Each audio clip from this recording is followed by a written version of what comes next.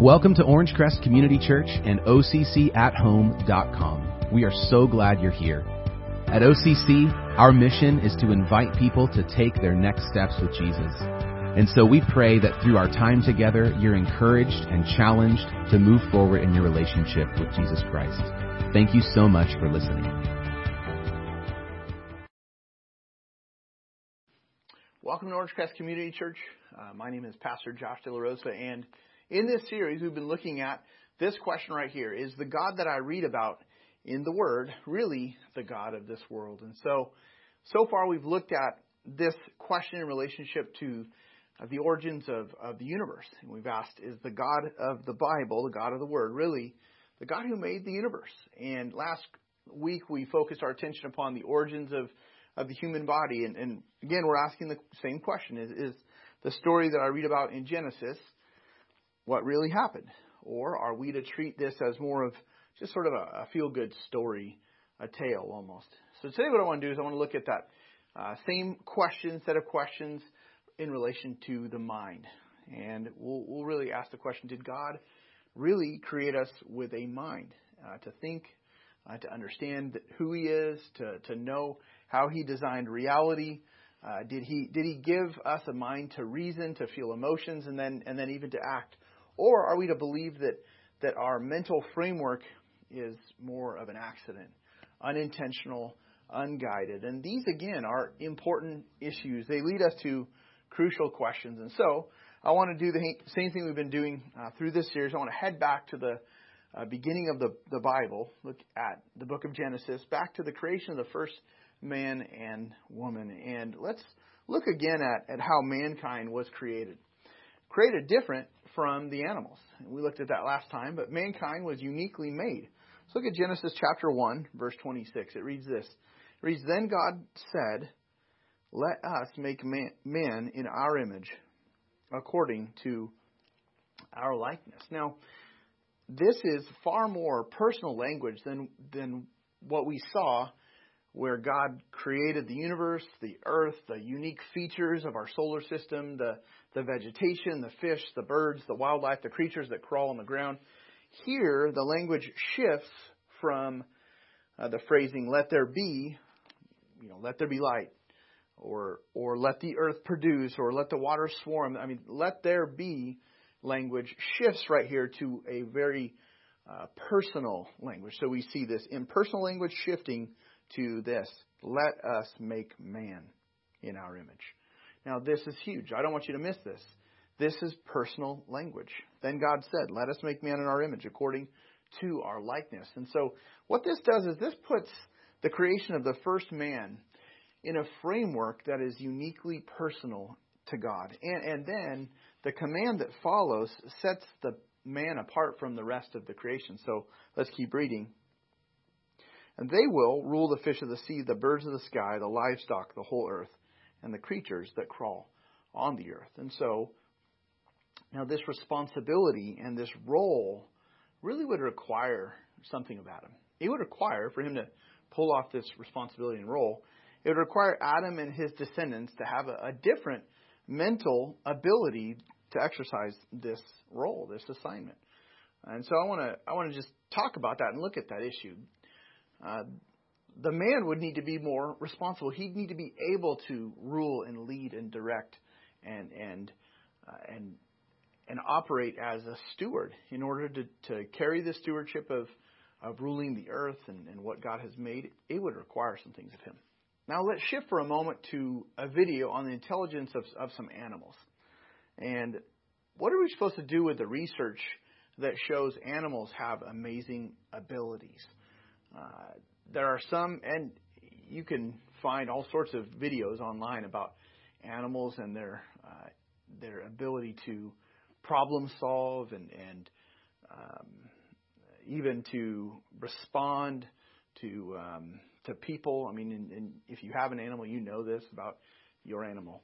And so the question here that I want to look at for a moment is there really much of a difference? Can animals be taught to develop their skills and their intelligence? Can they even grow to a point where they could handle more and more responsibility and maybe even fit into the storyline that we read here in Genesis? Could they have been assigned greater responsibility, or why was it that humans were? Check out this brief video that highlights the animal intelligence. And so just a few clips. Intelligence takes different forms. Some people are fantastic at math. Some are great at fixing cars. Some can speak several languages. And others know how to understand and create beautiful music. There are simply no limits to how unique intelligence can be. Some animals are exactly the same, with certain species displaying unbelievable levels of intelligence in certain tasks. In today's video, we will take a look at the top 10 cleverest animals in the world.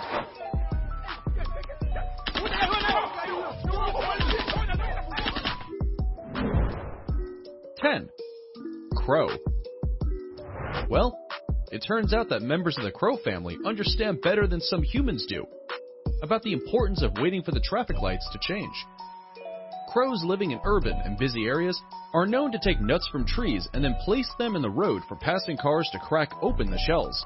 Then, after waiting patiently for the lights to change, they return to the street to retrieve their dinner. A very clever example of creature innovation. One famous crow that hit the headlines was called Betty. She had been studied by a group of Oxford University students who watched Betty casually pick up a piece of wire in her cage and used it on a nearby object to bend it at one end, turning it into a hooked tool. The tool then allowed Betty to hoist up a small container of meat from inside a plastic tube to give herself an early lunch. The feat is proof that crows are capable of complex problem solving that is similar to our own. 8. Octopus. The octopus is an invertebrate with the power and skill to screw the lid off a jar it is trapped in. This animal is still poorly understood, but scientists are constantly discovering new and impressive octopus abilities.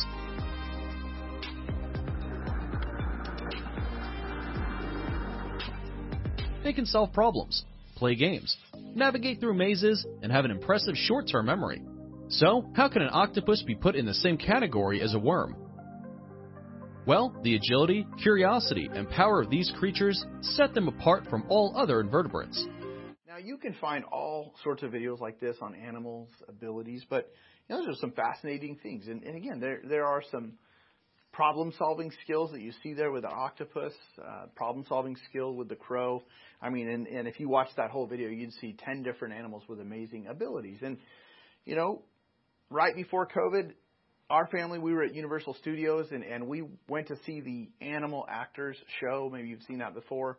It's a fun show. It's an engaging show, and clearly it highlighted how animals can be trained, and they're trained to do all sorts of things. And in fact, that's why they're stars in some of the movies. But now, there's a limit, though, isn't there? Now, some of you have met my dog. Here's a picture of my dog, Lady. She's great. She's most of the time, I should say, she's great. She's 12 years old. She's great with people. She's great with kids, especially really young kids. She's a very gentle dog, and she seems to know when we're sad. Sometimes when we're praying about something, or if we're praying even for our meal, sometimes she starts sort of almost tucking and trying to participate sometimes. And it's almost like she can recognize when we're working through something difficult. She's starting to slow down. Something I've noticed right now is she is moving a lot slower than she used to. But she is quite smart, I'd say, on some levels. Maybe everyone feels this way about their dog. But, for example, she knows that she can sort of sneak around the home when we're not there. And she knows when we're not home. She's not supposed to go places. Sometimes even recently, we came home and I heard her barking. She usually barks whenever we're at the door, but I heard her barking, but she sounded like she was pretty far away. And so I walked in the door, and there she was upstairs, coming down the stairs. She's not supposed to be upstairs. And it had been years, I think, since she's been upstairs. But apparently she knows when we're not home, and she's not supposed to sleep on the couch. But sometimes if I get up in the middle of the night, there she is up on the couch. And so she's aware of what she's probably supposed to do and not supposed to do. So there's a limit. I can't trust her with too much. When our kids were young, I never would have thought to put her in charge of watching the kids. I never would have thought to ask her to fix dinner or to help with math. I would never show her how to pay our bills or to wash our dishes or to help me work through a frustration. You know, you get it. There are limits with my dog and animals. And now back to Genesis. Here we see God distinguishing between mankind and all other living creatures. Adam was given the ability to rule, to have dominion, to be in charge. And this would require a certain, really mental ability. And the mind that we have speaks to an intelligent designer who gave us these abilities. So in Genesis 1:26, we see God expressing the plan. We see God, the triune involvement even. So Trinity, the triune God. He is one God, but in three persons, and that is Father, Son, and Holy Spirit, which this explains the pronouns that are used here in Genesis 1:26. So again, look at it. God said, "Let us make man in our image, according to our likeness." So we could easily spend a series right here on God and how He is Trinity. But for our purposes, I mainly want to highlight that within the Godhead, there is a relational unity of these three distinct persons, all equally God, but distinct persons. Now God, He was not created. He always has been. He always will be. He is eternal. And as God is creating on these days of creation, here in verse 26 of chapter 1, we get to eavesdrop on God's plan and His intention just before He acts. This was actually first in the mind of God, and then it's expressed. And so the Bible references the involvement of the different members of the Trinity. So God, three in one, all being involved in creation. So if you go to the back of the Bible, Revelation 4, verse 11, you see this reference to the Father. Our Lord and God, you are worthy to receive glory and honor and power because you have created all things, and by your will they exist and were created. Now that's a reference to the Father playing His role in creating. Now look at John chapter 1, verse 3. John 1:3, this is specifically speaking of Jesus, and you'd have to read John chapter 1 to get this reference fully. But in John 1:3, speaking of the Son of God, Jesus, it reads this: all things were created through Him, and apart from Him, not one thing was created that has been created. So that's in reference to the Son. Son is involved in creation. Revelation 4:11 says the Father is involved in creation. Now look at over in Job chapter 33, verse 4. Job 33:4, very interesting verse here, says the Spirit of God has made me. So here's a reference to the Spirit of God involved in creation. It says, and the breath of the Almighty gives me life. And so there's the Spirit involved in creation. So you have Father, Son, Spirit, all involved in creating. Now I bring this up because there's a relationship and a perfect unity. God had a plan where all members of the Trinity are working together. There's involvement with all of them in the act of creation. So let's get back to Genesis 1.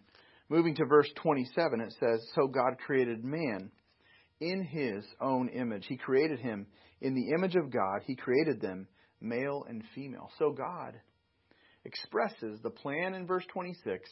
Let us make man in our image. That's Him expressing the plan. And then here in verse 27, He executes the plan. So 3 times in Genesis 1:26 and verse 27, we see this phrase, the image of God. And I want to highlight some aspects of the image of God. So it's used and it's repeated to give us a sense of the emphasis here. So in some ways, not in all ways, but in some ways, we bear, as humans, we bear His image. We've been made in God's image, it tells us, in His likeness in some ways. Now, the Hebrew word there is tselem, and it just means image or form. But it's the visual appearance of something or of someone. And you know, the older I get, the more people say to me, wow, you really resemble your father. The older you get, the more and more and more you look like your father. And I think that's true. And I wonder if as my sons get older, if that will actually be the same. And I there's some things I hope they don't resemble. I hope they can retain their hair. But, in terms of humans, we understand that we resemble Our earthly fathers, we can see some traits and characteristics. Now, in terms of being created by God, we've been made in His image. We actually resemble God in some specific ways. It's also important to note that this phrase, the image of God, is not used of the other living creatures. And so it's not used of the fish. It's not used of the bird, the livestock, the crawling reptiles. This is specifically a phrase that is unique to humans. And some describe the creation of humans as the crowning act in the days of creation. So we've been made in His image, and it means we have the ability to obey and understand Him. Our ability is to process information. God has made us to be able to understand and to learn and grow, and we're able to reason and make sense of the world that God has placed us in. Now, God, as far as our ability to understand Him, He is both infinite and He's personal.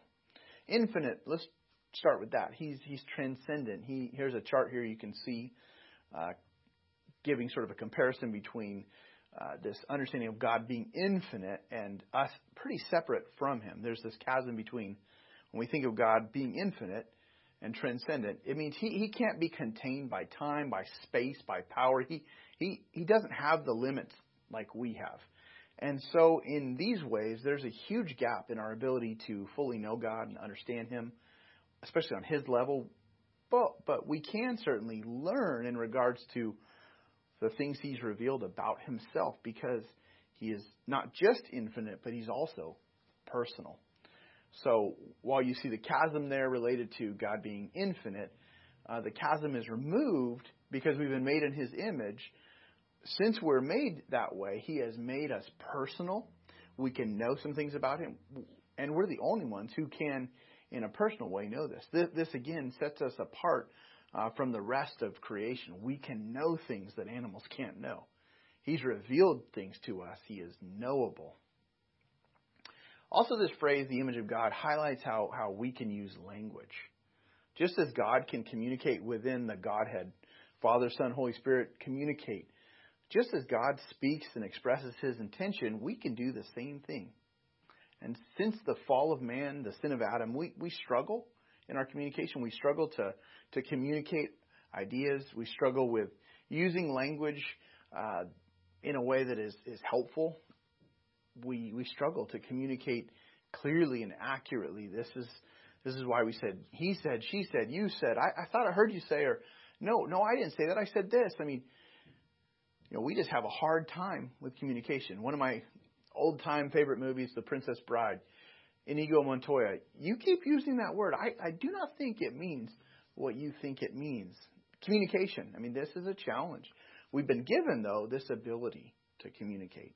And we don't always do it effectively, but this is a major part of being made in the image of God. We have this ability to communicate. That comes from this issue. Also, being made in the image of God means we have creative abilities. Now, God, He is the original creator. We see Him in Genesis, the days of creation, calling things out into existence, speaking the world that we know, the universe, into existence, forming things. And God is the one who did that. He's the original creator, and here's the thing. He has made us to reflect His image in that way as well. We are creative. We're not always, God gives us the ability to think and have ideas and to invent things. There's this creativity. And this is another reflection of who He made when He made us. Finally, we're relational. This idea of being made in the image of God, just as God has this relational unity, as I mentioned, within the Trinity, we also can relate to Him. We can respond back to Him, and we can relate to others. So you have people in your life that you relate to. Whether it's your family, your friends, your coworkers, we are relational creatures. And we also have an eternal soul. What I mean is, there's more to you than just your physical body and your organs. And that's certainly a major question for many. But God's Word tells us, and we looked at this before, Ephesians 3:11 says that God has put eternity in our hearts. God put eternity there. It says no one can discover the work God has done from beginning to end, but Essentially, we are hardwired, though, with eternity. If you would say that you have a deep sense that you think that there's more to you than just the physical, no, that's true. There is. There's a spiritual you. It's because God made you in this way, again, in His image. Now, even after Genesis chapter 3, after the fall of man, whenever humanity is referenced, the Bible still acknowledges this. So the Bible still references that humans bear the image of God, even after the fall. So Genesis chapter 5, verses 1 and 2, we see how the descendants of Adam are spreading, and there's a reference made there that they're made in the image of God. Just before it lists out all the descendants of Adam. And then it says in Genesis 9, after the flood, Genesis 9, verse 6 and 7 points back to the issue of how we're made in God's image and we still have a role to play on the earth. And so even after Adam's rebellion, the image of God, though it is marred, though it is damaged because of sin, it is still intact. And this issue of being made in God's image, it has huge implications. We're not just another animal. We humans have this exceptional aspect to us. We're self-aware, for example, which means we know some things. But more than that, we know some things. We know that we're thinking. We have a mind, we have a will, we have emotions. Our emotions are those reactions that we have to life and to its circumstances. God has made us in this way to feel things. Some people may lean more to the thinking than the feeling, but we have emotions that God has given us, which God Himself, He has emotions, which is why, again, we've been made in His image, and in some ways, we're like Him. Now, God is in control of His emotions. These emotions are not in control of Him. He can choose them. He can change them. He can direct them. Now, when it comes to humans, this is a question that comes up for us. Can we do that? Can we change our emotions? Can we change the way we feel?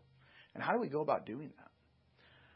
Now, when I'm working through an emotion, it's difficult. Sometimes I can feel really captured by the way that I feel. And I have to respond to my emotions in a specific way if I'm going to make progress, or I find myself getting stuck. Now, a question that some would ask is, can we truly change our emotions?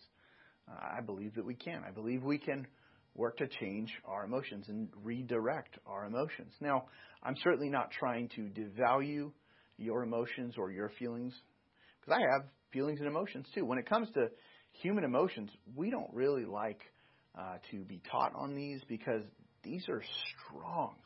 When we feel an emotion come up, it's strong. It pulls hard on the fibers of our body. We feel our emotions oftentimes. They're often attached to painful realities, to memories, sometimes to deep, deep hurts. But look at some of these definitions out of the world regarding our emotions. First one from the Oxford Dictionary says that our emotions are a strong feeling such as love, fear, or anger, the part of a person's character that consists of feelings. Those are emotions.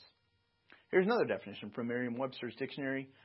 First, a conscious mental reaction such as anger or fear, subjectively experienced as strong feeling, usually directed towards a specific object and typically accompanied by physiological and behavioral changes in the body.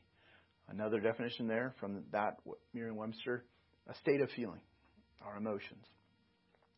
Now, if you were to look this up on Wikipedia, here's what you currently find on Wikipedia. Emotions are this: psychological states brought on by neurophysiological changes, variously associated with thoughts, feelings, behavioral responses, and a degree of pleasure or displeasure. The next statement says this: there is currently no scientific consensus on a definition. It's hard to pin it down. It says emotions are often intertwined with mood, with temperament, personality, disposition, or creativity. And there's a handful of links you could find to sort of go at all those different words. But here's the thing about emotions. We know they're real. We know we have them. But in reality, this is a very, very difficult area to understand and to nail down. But one thing is for sure, we're not simply more complex AI. I mean, we're not just more complex artificial intelligence. No, we're persons made in God's image. And our emotions are just another part of that personhood. And there's a question related to our emotions of whether we truly can control them or whether they control us. And when it comes to God, God made you. He gave you a mind. When it comes to God, though, He is in control of His emotions. They don't control Him. And when it comes to us, we can control ours as well. A good example of this is, for example, you may feel anger over an argument or a stubbed toe. Maybe you have a real good reason to be angry. You feel justified in your anger, and you just give full vent to it. And maybe someone left a chair out where they shouldn't have left. You stub your toe on it, and now you're just hot and angry, and the lava is flowing. And so maybe you're so angry that you've lost it. Now you're yelling. But then all of a sudden, someone knocks at the door, and you're mid-outburst, and you hear a knock on the door, and you calm yourself down. You calm yourself down. The truth is, you and I, we can stop and shift the lava flow.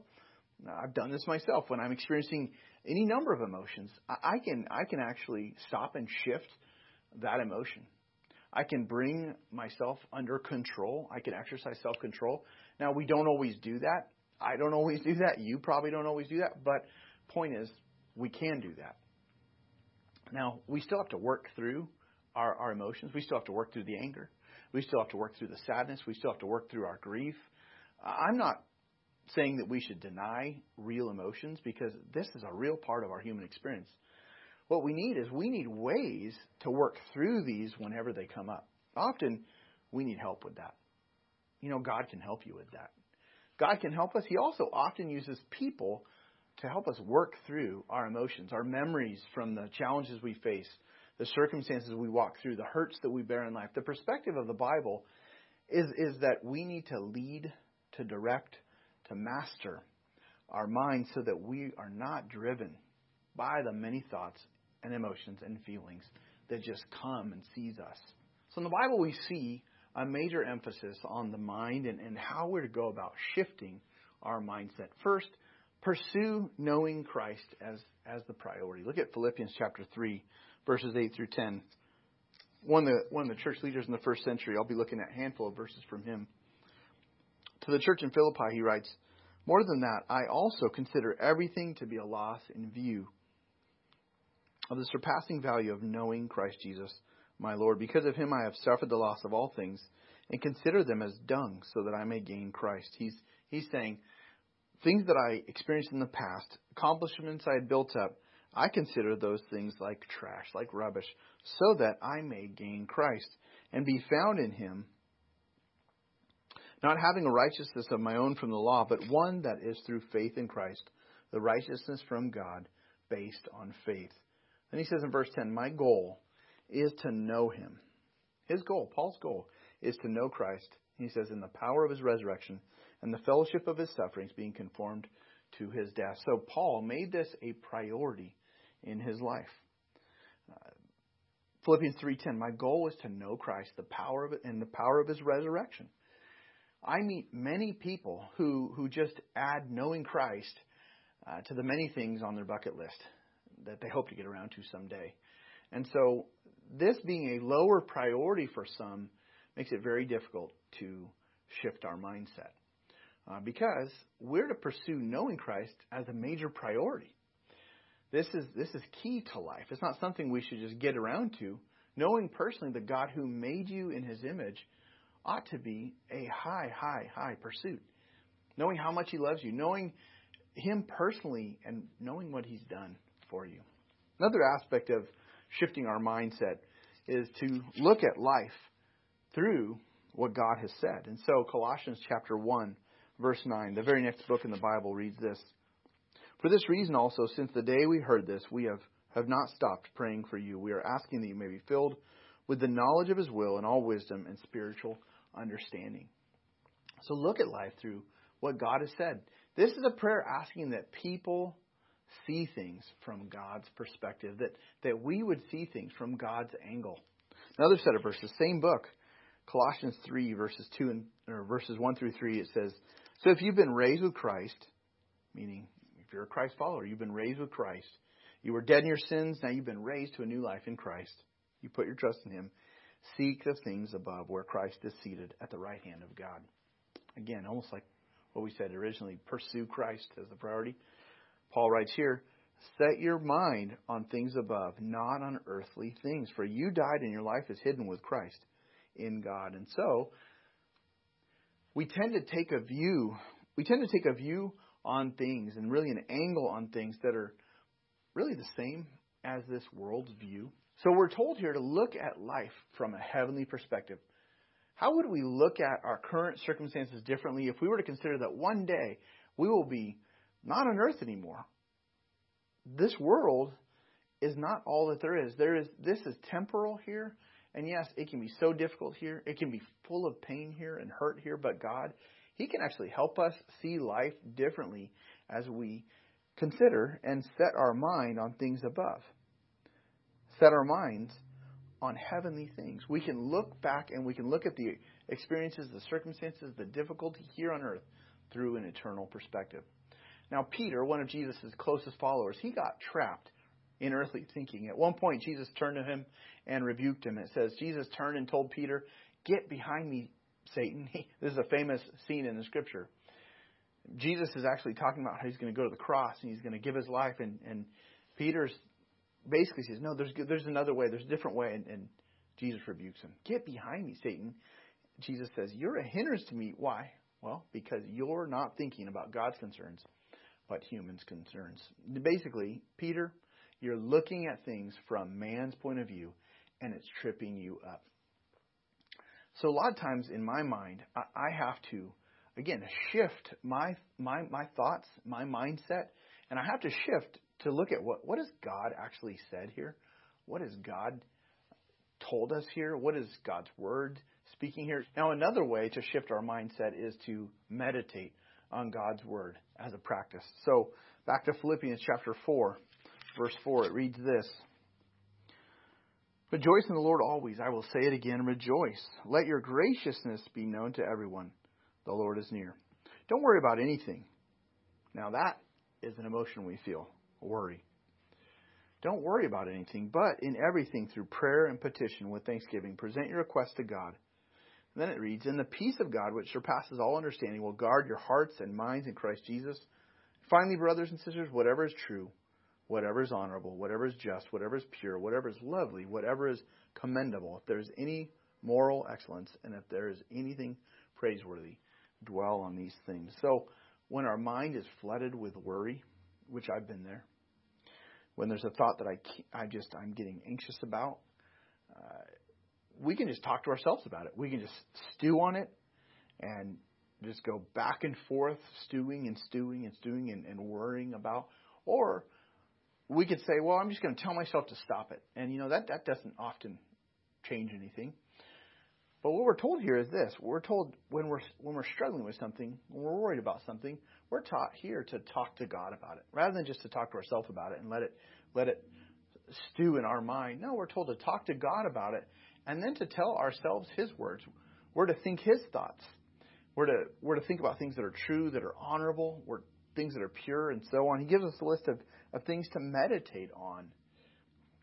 We're to dwell on these very things and fill our mind with His truth. It's not enough to just stop thinking about things that worry us. What we have to do is we have to talk to God about it and add truth, add God's Word into our mind and meditate on it, mull on it. Let it ruminate in our hearts and minds, and then talk to God more about that. Finally, to shift mindsets requires humility as a starting point. And Jesus, He modeled this. Take a look at Philippians again, chapter 2, verse 5. "Adopt the same attitude as that of Christ Jesus." Some places, some translations of the Bible said, "Have the mind that was in Christ Jesus." But adopt the same attitude as that of Christ Jesus, who, existing in the form of God, did not consider equality with God as something to be exploited. Instead, He emptied Himself by assuming the form of a servant, taking on the likeness of humanity. And when He had come as a man, He humbled Himself by becoming obedient to the point of death, even to death on a cross. So Jesus' attitude here and his mindset, it was one of humility. When we take this humble mindset, this helps us behave differently. It helps us behave differently so we can see others differently, that we can also treat others differently. If I can choose to take the right mindset, then I'll find far more solutions and not just continuing problems. Now, we've only just scratched the surface of this area of the way we think, and I want to look even further next week at this, but we've covered a lot of ground so far in this series. The God of the Word is the God of the universe. He's the God of the human body, and He's the God of the mind. And next week I want to look a little further into how to understand the framework that we use to form our beliefs. And so I hope you'll join us, and I'd like to highlight a couple of next steps. The first is this: to spend more time expressing gratitude for the way that He has made us unique. We've been made in God's image. Why don't you take some time this week to thank Him for making you in His image? Second, take one specific step towards shifting a mindset. And I hope that as you do that, that God will redirect your thinking, redirect your thoughts. And so let's pray together. Father, thank you for this time. Thank you for your word and how it speaks to us, Lord, about reality.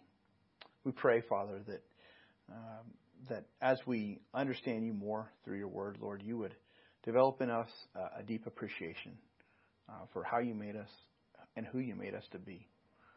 Lord, thank you for giving us the capacity to know you, to communicate with you, to share our lives with others, to help carry out your plans in this world. Lord, thank you for the great privilege it is to be made in your image. And I pray, Father, that as we're moving through life, Father, you would help us to yield more and more of our mindset back to you. We thank you, Lord, for your help through your word. Please, Lord, help us to store more of it deep inside of us. In Jesus' name, amen. Hey, I wanted to briefly share an update about our Advanced Horizontal Capital campaign. A couple years ago, too, we launched a capital campaign to purchase property and take the necessary steps to develop the property. And so the campaign is coming to a close at the end of this month, and so many of you have given sacrificially. Overall, this has been a really unifying effort. And so many of you have made a pledge, and you're coming to the end of fulfilling that pledge. And I just would encourage you to prayerfully, if you're able to fulfill your pledge, prayerfully do so.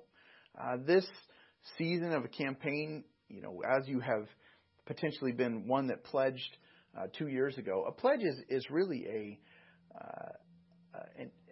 a decision you've made after prayer and maybe some thinking and maybe even some conversations in your family to really consider, here's what I, with God's help, would love to give through this campaign.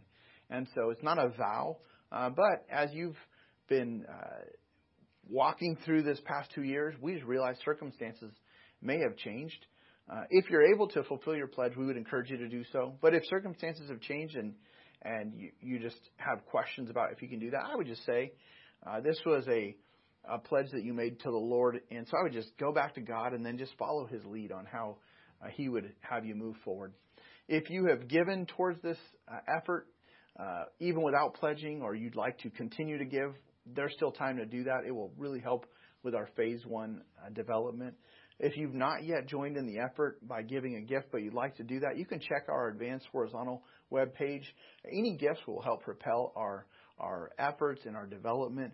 This has been a pretty exciting season for us, and if you plan to continue to give to the project, that's really great. It will go a long way to helping us as we chart the course and keep moving forward towards our future home of our church. So thanks again for your giving, and let's continue.